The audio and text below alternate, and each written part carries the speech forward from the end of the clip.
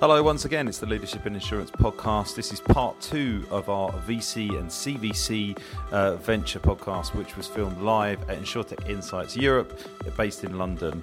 In this episode, we're very lucky to be joined by Javier from Mundi Ventures, Martin from Augmentum Fintech, Simon from QBE Ventures, and Zinnia from Plug and Play. We wanted to get their views on the market, what's happening in 2023, what do things like ITI mean to them, how do they utilise them, and realistically, what's the venture appetite for the market going forward into this exciting year of InsurTech. Hope you enjoyed the podcast. Martin, thanks for joining me. It'd be wonderful if you could introduce yourself and obviously the fund that you work for. Sure, yeah. My name is Martin Holman. I'm a partner at Augmentum Fintech. We are slightly unusual in that we are a public listed fund, which means we have permanent capital, which kind of changes slightly the nature of how we invest. It means we can be patient investors. It means we can also take short-term pre-IPO type investments as well, in a way that other venture capital funds might struggle. We're multi-stage, although our sweet spot is largely at Series B. We're investing checks between 5 and I guess up to 15 million sterling as lead or co-lead at Series B and leading at Series A. We have 25 companies in the portfolio, totally fintech focused, with a pan-European mandate. And I've been in venture capital now for around 10 years. Earlier in my career, I was with the early team at Betfair, and prior to that, I was at Boston Consulting Group for 6 years. And from Betfair, I spun out a company called LMAX, which is now doing very well in the FX and the digital asset trading space. Awesome, thank you very much.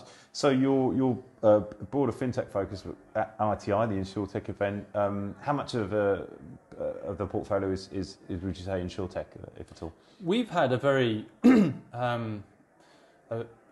a somewhat sceptical approach to InsurTech over the last 5 years. We've been a little bit nervous about consumer-led MGA type investments, those that are centred around a premise of improving the customer experience as a driver of growth, trying to emulate what the neobanks effectively did 10 years previous to that. We kind of surmise that actually that experience, even if it is a bit crusty at times, is not necessarily the driver of growth, because people don't interact with insurance every day. Small problems don't become large, and insurance is certainly on a consumer perspective largely driven by price. So we've kind of avoided those InsurTech, what I've called InsurTech 1.0 investments. And we've kind of been looking increasingly over the last 2 years for prospects that are applied in the core stack of the largest cost buckets of carriers, where incumbent carriers, where liquidity has remained, and that is in automation and efficiency in the OPEX and accuracy and resilience in claims. And then over and above that, data-enabled opportunities which enable new lines of insurance to be insured. And that's where we placed our first investment. We've gone early stage in our multi-stage strategy. We've invested in a company called Baobab, which is a cybersecurity MGA, offering SME cyber insurance and monitoring capabilities. And we believe that's a massive growth market. In the US, there's a significant lead. There's created some large, significant InsurTech players in Coalition and Corvus and the like. And we believe that the field is open in Europe for new InsurTechs like Baobab to do the same. A little smile when you said that, because we've had them on the podcast. We had them very early on, we helped them introduce them to some of the sort of technology team.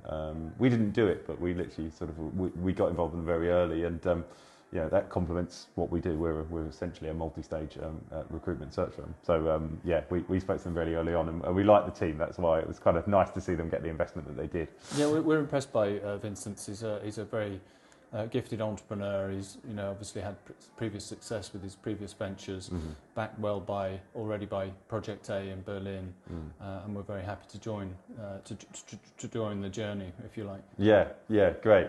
That's exciting. And So, what do events like this mean for someone that comes from the venture space? What do you do to utilise your time here? Is it just like pure networking opportunities? Is it an opportunity to learn? Really, what do you take away from these type of events? Both of the above, really. I mean, given that my focus is has been increasingly on insurtech. We've successfully welcomed the first investment into the portfolio. We see great opportunities here opening up.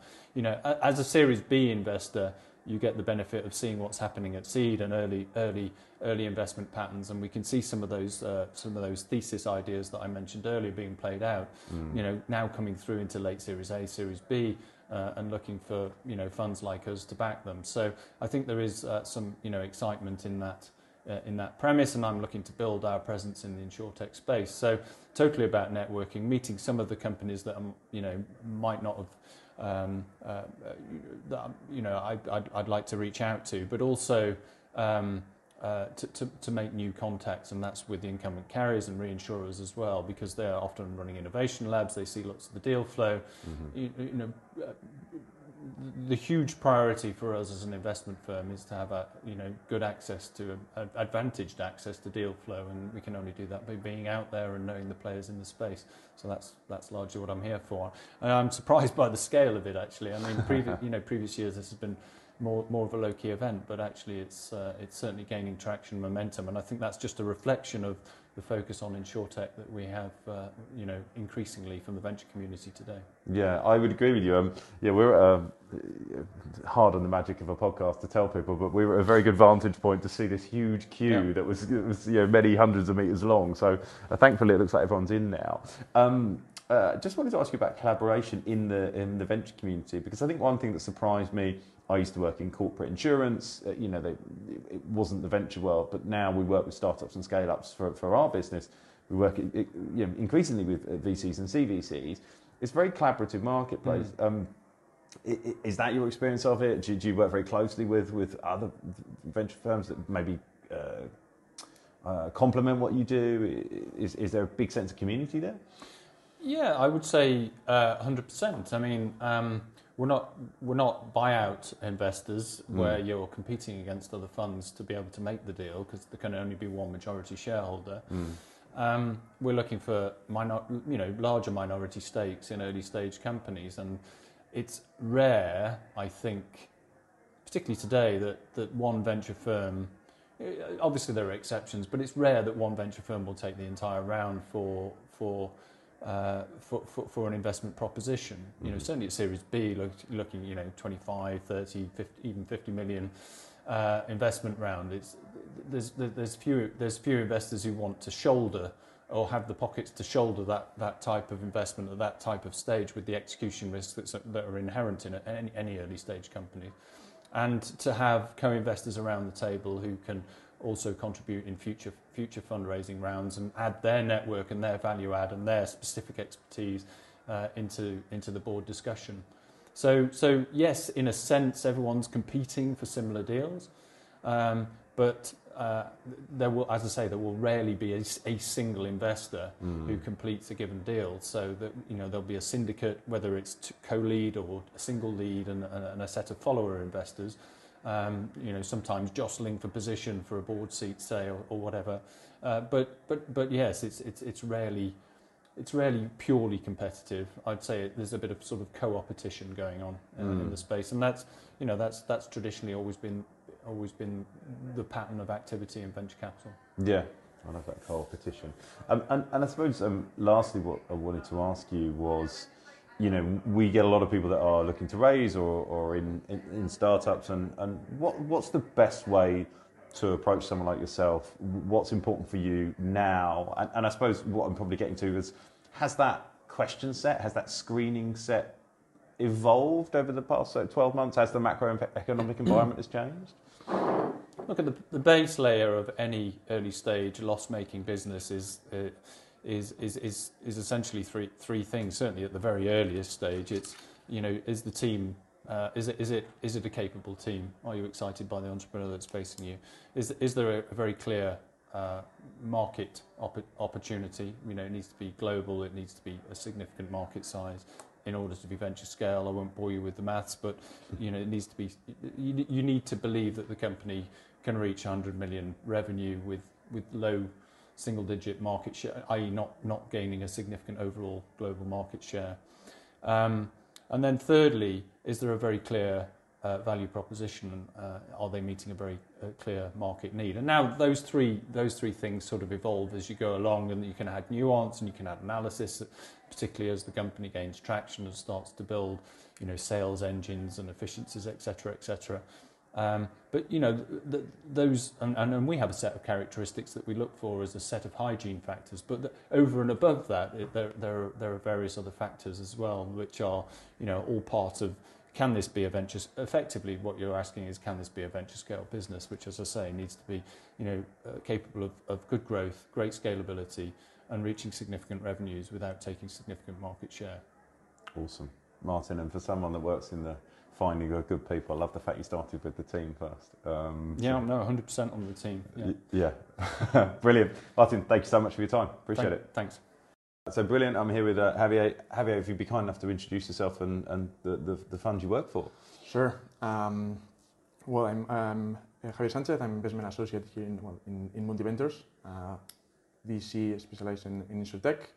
As Mundi Ventures, we are managing north 500 million euros in several funds, being its biggest funds, the InsurTech, and our biggest focus, the InsurTech fund. And from what are we known? In terms of, we have two InsurTech funds. One, it was raised in 2019, already invested, mainly focusing on Europe. And now last year, we raised the second fund, 250 million fund to invest in Series A, Series B, depending on the size of the ticket size will depend obviously if we are leading, co-leading, or following on.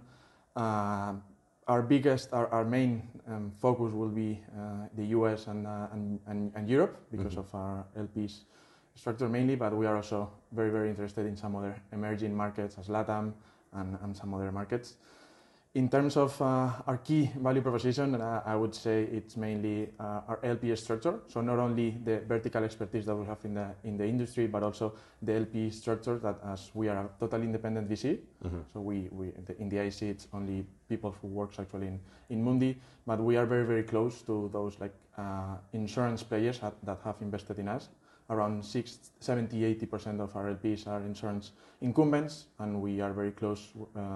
We work very, very close with them. We have these monthly meetings where we not only share the investments, but we do some reference calls to check the business models that we are looking at, and also share some deal flow that maybe from the investment perspective is not that interesting, but for the strategic perspective, it could be interesting for them because they are meeting some of the strategic challenges that they have. Awesome. Yeah, you're a very big fund, and I'm intrigued because you obviously deployed first fund efficiently and quickly and well. You're into very notable investments. I'm wondering, the macroeconomic environment's changed dramatically over that period of time. Has the thesis changed? Are the things that you're looking for changed? And if I might dig a little deeper, does how you screen and what you question your investments on, has that changed slightly? Yeah, no, definitely. At the end, with the second fund, we are trying to do things more as an expert, let's say. So in the first fund, we got very good companies that are performing very, very well and have really good names, and actually are performing very well. But now with the second fund, we are focusing more in doing investment thesis-driven investments. So, for example, just a quick example, last summer we were working on the embedded insurance that everyone was speaking about. And we deep dive a lot on the trend, and we get to invest in NIT. NIT Insurance is a French company focusing on developing very innovative microinsurance products and place them on where the customers really need them, and that adding it to having a great team with great traction, it was a clear win for us because we explore more than 150 companies that they were saying that they were doing embedded insurance, but what we realized is that, and we have all seen many startups saying that they do embedded insurance, but at the end they are somehow tech providers for the big insurance companies that they need just a digital arm or tech provider to be able to distribute digitally, and that's not really embedded insurance. And embedded insurance is something very, very focused on product and on the customer and their needs. Yeah. So and speaking and getting back to your question, and what we see last year obviously was a very tough year for everyone, especially after summer. It is true that we think that 2023 will be something similar, at least during the next 6 months, let's say, the first half of the year. But it's true that in January, when we started reading about many of the trends that these generalistic VCs or even fintech focused VCs were talking again about InsurTech, the opportunity ahead, and that it's going to become something big. Okay, we like that, but actually we love it, but neither too much or too little optimism. It is true that nowadays we truly think that those VCs that really understand the business models in the InsurTech space and will get back to investing in fundamentals of the InsurTech will be able to identify great deal opportunities. And many investors have already created those short list of promising startups or winner startups.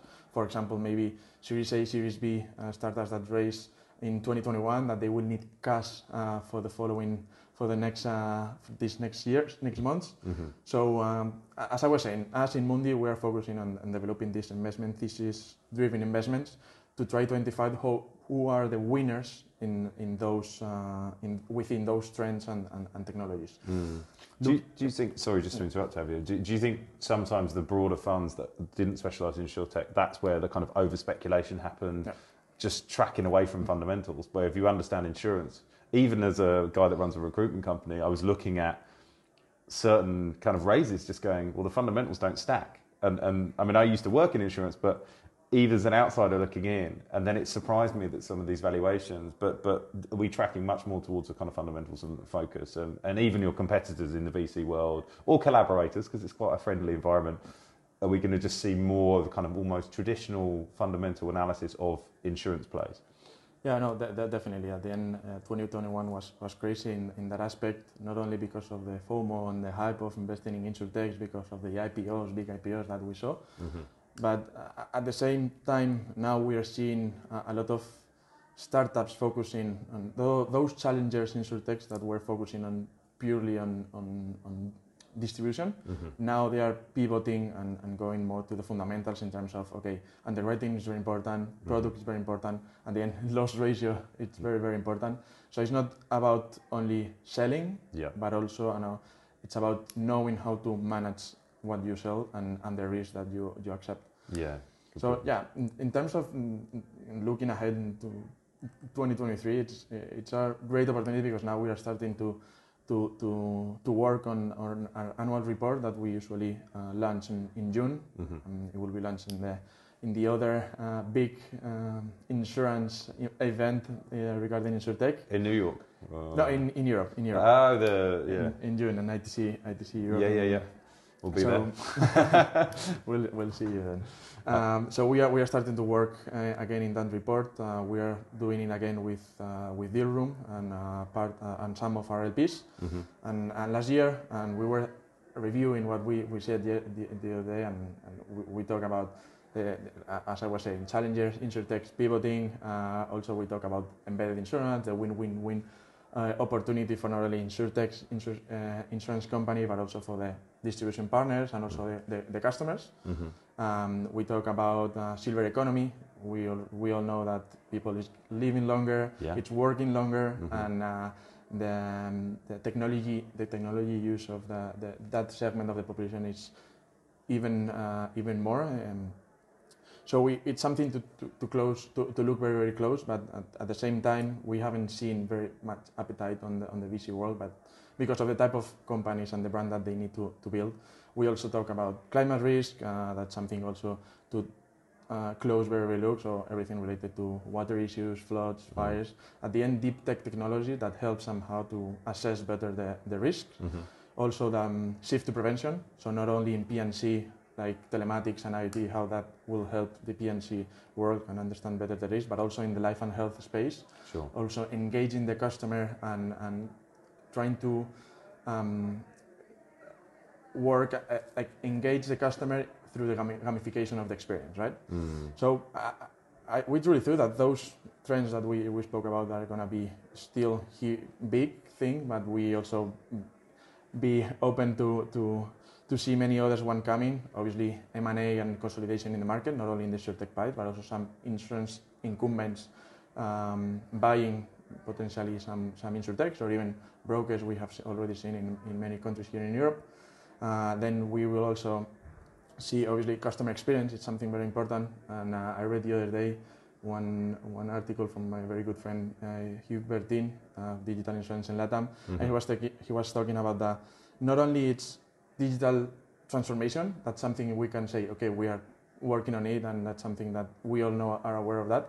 But now it's more about humanization of the digitalization. Yeah. It's something that we will need to think a lot. Obviously, open insurance is something that we will be looking at in that space. It's true that the regulator, we will need to wait for the regulator to say something in order to assess what is the true potential of that. Sure. Obviously, now with the macroeconomic conditions, the macroeconomic environment, we will see also many companies, insurance incumbents focusing on efficiency and cost reductions. So everything related to fraud detection, claims, payments, that's something we are very, very looking forward to see. And obviously we will look at the generative AI and everything. We saw ChatGPT getting to 100 million users in less than 3 months. We will need to see and address what are the use cases for that.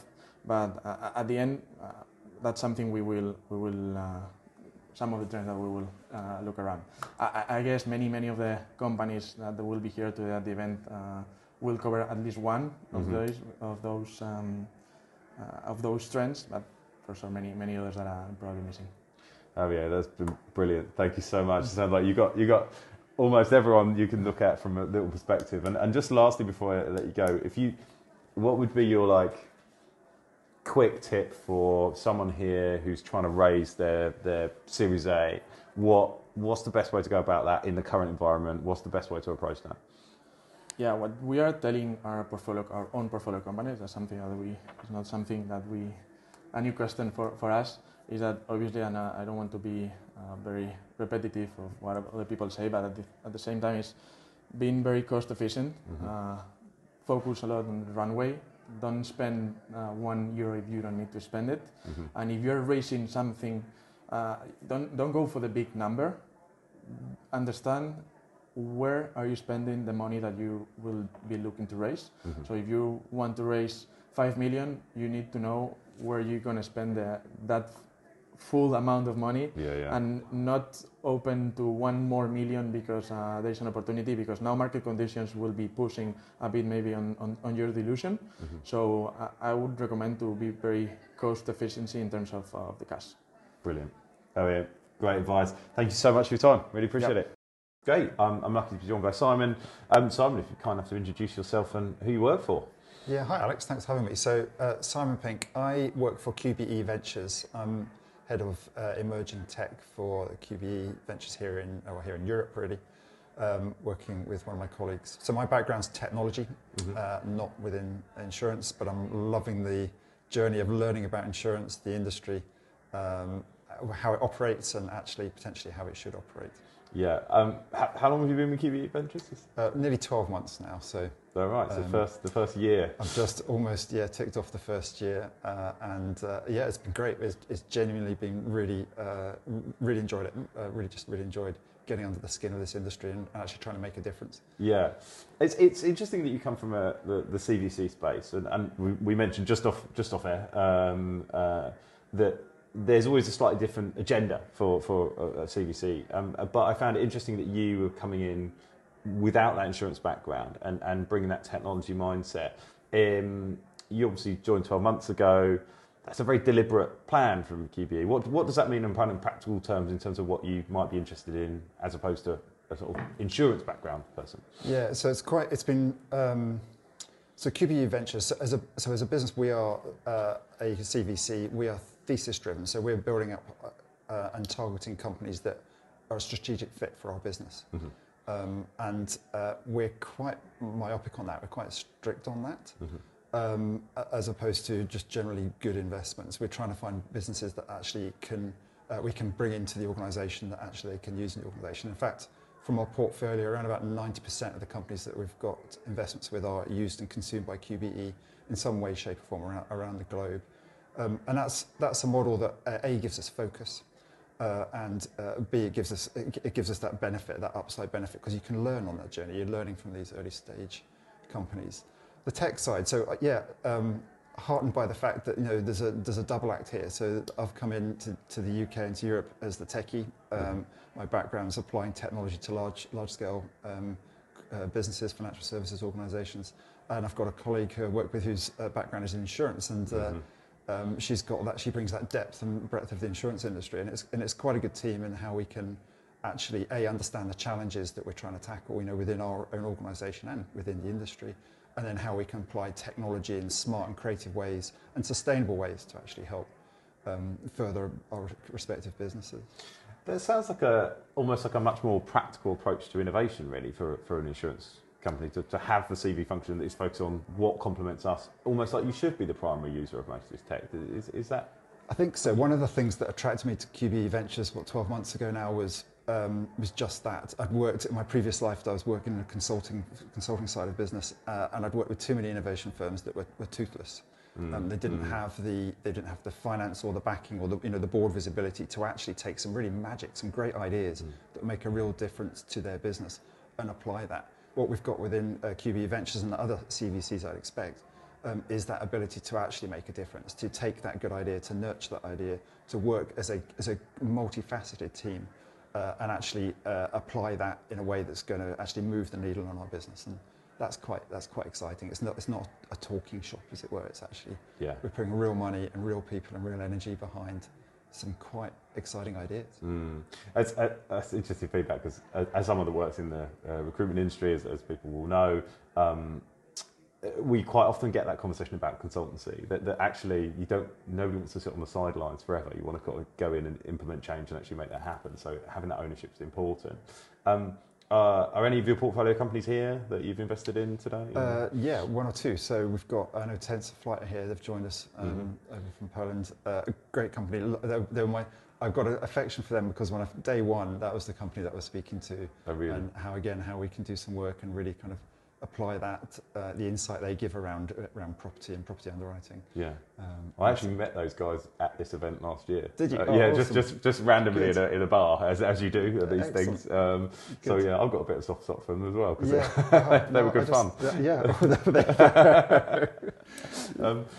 And in terms of you're looking for technology opportunities that complement the business. Is there a particular area of focus for you at the moment? Is there specific things that you're going after?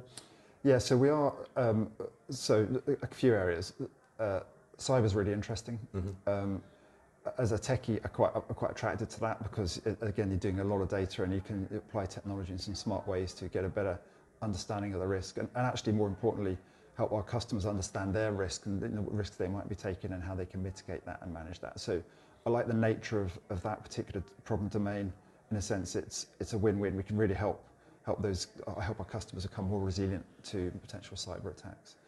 The bit that I love at the moment is property, and we mentioned TensorFlight, and we've got another investment with a company called Geosight and geospatial analytics and insight into some of the properties that we underwrite and how we could be smarter with that.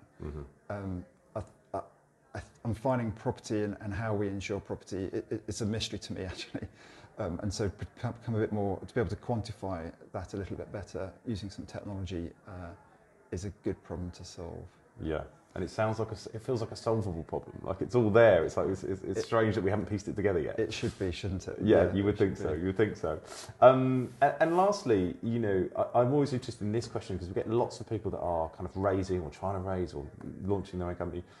When someone's looking for investment and they're here at an event like this, what advice would you give them? What's the polite, impolite, wrong way to go about it, or how should someone go about trying to raise that?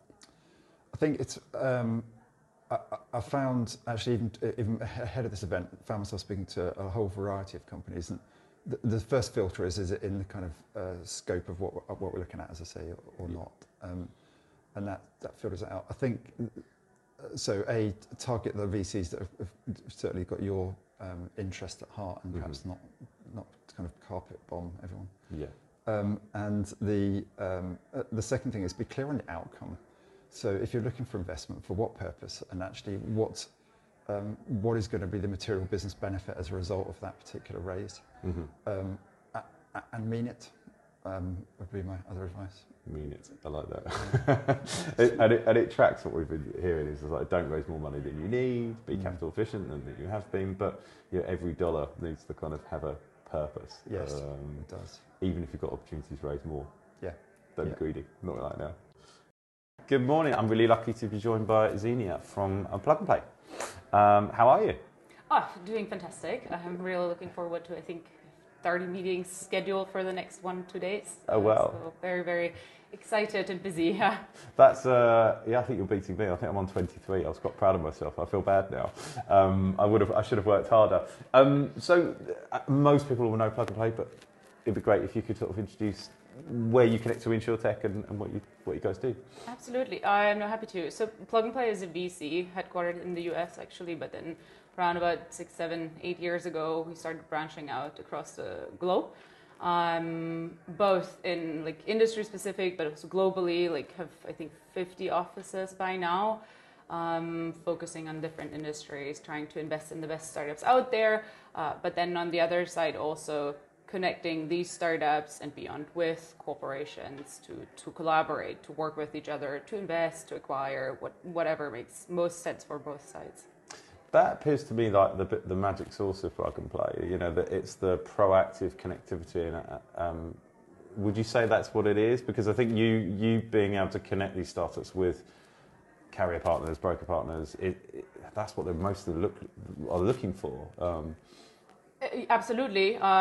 They're looking. I think there are different waves across like along the innovation journey of these insurers and carriers. In the beginning, everyone's just scouting and looking for innovation, and this is something we are happy to push to corporations. The pure inspirational part, but then at a certain point of time, everyone is asking, okay, so what's the ROI of this like shopping around and looking around? So that's when actually internally the corporations start to pull, like they're really asking for solutions, for pain points and to work with. And that's the other way around when we specifically match make corporates and startups. This can be within the insurance industry, but then the beauty of insurance is also that there are so many startups or use cases outside of insurance that might be relevant for insurers though. So also looking in the other industries and then making the connect is my day to day. Yeah. We've had to get very comfortable internally with, we say we're an InsurTech and InsurTech adjacent recruitment business now, because the evolution of what people are looking at is whether it be climate tech or broader analytics plays and bringing those in, even breaking down, like for example, the claims process. There's so many things that are not purely InsurTech that are relevant. The macroeconomic environment has changed quite dramatically in the last 12, 18 months, 2 years, whatever, and it continues to do so. Has that changed like the thesis or the things that you're looking at? From an investment point of view, I think the developments throughout the last year didn't really change our dynamics or processes. Of course, money is supposed to be like difficult or like less available. People are more cautious when it comes to investments, but I think in that very early stage where we are investing at, we are still very flexible, very active. I think the last year was again one of our most active ones with over 200 investments we placed. Wow. So I think by the number of deals, we are currently seen as the most active investor, early stage investor globally. But we've definitely seen that the later stage rounds became more difficult to structure, and this is something we are trying to support with the network. How do you support you invest in that early stage? How do you support them on their sort of maybe tricky second album, as I say, as they go out to funding? Have you felt the need to support your portfolios more strongly in that area because it has been more tricky to raise capital? Absolutely. I think especially, there are two ways. Either you raise your funds through venture capital or you actually generate business opportunities and just just ramp up the sales pipeline, and this is what we've been doing like very heavily. So we have since last year, I think, a really proper portfolio support structure in place, where we have a portfolio of over 1,000 startups. So that's probably just an add-on to say. So their structure is important. And in the end, we are trying to generate sales opportunities either in the local markets, but also then help with like scaling, expanding. Probably London headquartered startup would like to scale to Singapore, so then bringing them together with carriers there, with VCs there, helping them to find employees, even build up teams, adjust to local setups and requirements. On the regulatory side, for example, this is something we went in more heavily last year, yes. Yeah. What's interesting you at the moment? Are there particular points on the insurance value chain? Is there specific things that you're interested in? Like, you know, I'm slightly obsessed with claims technology. Everyone knows that because I used to work in claims. But is there any specific things that in 2023 you've got a particular focus on? Claims is a good one. We actually, I think, just in the last 2 or 3 weeks, we received 3 requests for like sourcing and getting an overview of what's happening in the claims space. So I thought this is already like everyone's past this one because it's obvious, the most tangible one from my side. But but apparently it's coming back, so it's like a second wave. I'm excited to see that. But when it comes to 2023, I think what we are looking at a lot is how products, distribution, like actually every step along the value chain in insurance adjusts to different audiences, both when it comes to diversity, gender, etc., but also when it comes to age. So silver economy is a massive buzzword, everything around elderly care. How can you support elderly with how their homes are constructed, how like financial literacy, when it for elderly people that kind of like need to live another 10, 20, 30 years with what they have. So how can they kind of like just structure their day-to-day in a good way? Elderly care, yes. But then also the other way around, Gen Z. I mean, buzzword today as well. I think multiple talks are structured around this. But there are differences. So adjusting or accommodating this, and even if it's just a trend, but insurance companies tend to utilize this to also position themselves to create visibility, brand awareness in the market when it comes to really targeting these different audiences.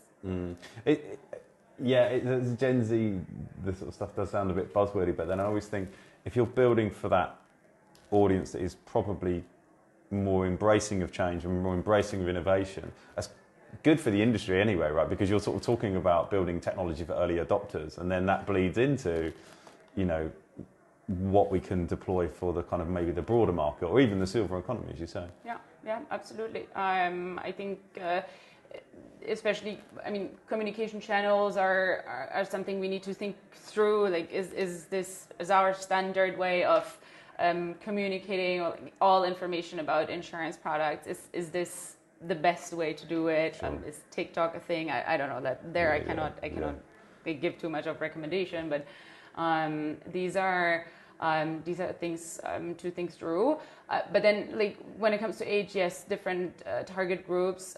But then also, I think we recently did a major research on the topic of gender pension gap. Pay gap is one thing, but then the pension gap is even like more pressing to address, and seeing what different factors lead to these gaps, and which startups are actually addressing these. Lola Health is one of our portfolio companies, headquartered in France. They're like having specific insurance products for female, for LGBTQ+, and so on and so forth. Role Share is another portfolio company that's actually supporting changing roles throughout your life, like given like any maternity leave periods and so on and so forth. So this is another area which we look at, where we see startups defining new use cases every now and then. Yeah, that's. I could dive into that role share, but we've got to do a quick one because I'm really interested in that, particularly because of what we do. I think lastly, I always want to ask you, what do you've flown in this morning, you've definitely come the furthest for this meeting today because most people flew in the day before. What do these events mean for you? Are they just a chance to catch up with portfolio companies? Do you look at new investments potentially here, or is it all of the above? Mm-hmm. It's a mix actually. I mean, catch up with portfolio companies is good, but we are, especially at a conference like InsurTech Insights, it's massive. I mean, there are so many meetings ongoing right now, and we are really trying to find new startups to look at, to invest in, to work with, to recommend to the corporations we work with, and then on the other side, of course, checking in with all the insurers, reinsurers, like what are they doing here? What are they looking for? And understanding a little bit the pulse of the market. I think occasions or events like this are just a good opportunity for everyone at one space, and you can just have a normal coffee chat, not a Zoom meeting, not a email thread that's like hour long, trying to find a meeting time in the next 5 weeks. So this is what we are looking for today. It's the face-to-face thing's fascinating because I know when we obviously went through the pandemic and then people got used to working remotely and Zoom. One of my clients put it beautifully that they became a client because they weren't able to be face-to-face. And he said they'd always done their recruitment through whispers and rumours and so-and-so's unhappy. And he used this phrase to say face-to-face people are wonderfully indiscreet. And that's where the magic is. And I think that's why these events are good. But I'd be remiss of me to let anyone from Plug and Play leave without telling me where the best parties are. Because when we were in Vegas, the Plug and Play people dragged us to the best party that we went to. So I'm hoping you're going to keep up the tradition and tell us where the best parties are later. Tonight, I know there are like 3, 4, 5 different events ongoing. We have a separate event right now ongoing with one of our partners, Jaguar Land Rover, a bit outside of the city center, so fully focused on mobility. Yeah. So that's definitely worth it. I think they do have an after party, but we'll see. We can't invite everyone from the Leadership Insurance podcast, but Xenia, you've been very generous with your time. Thank you so much. Thank you. Thank you.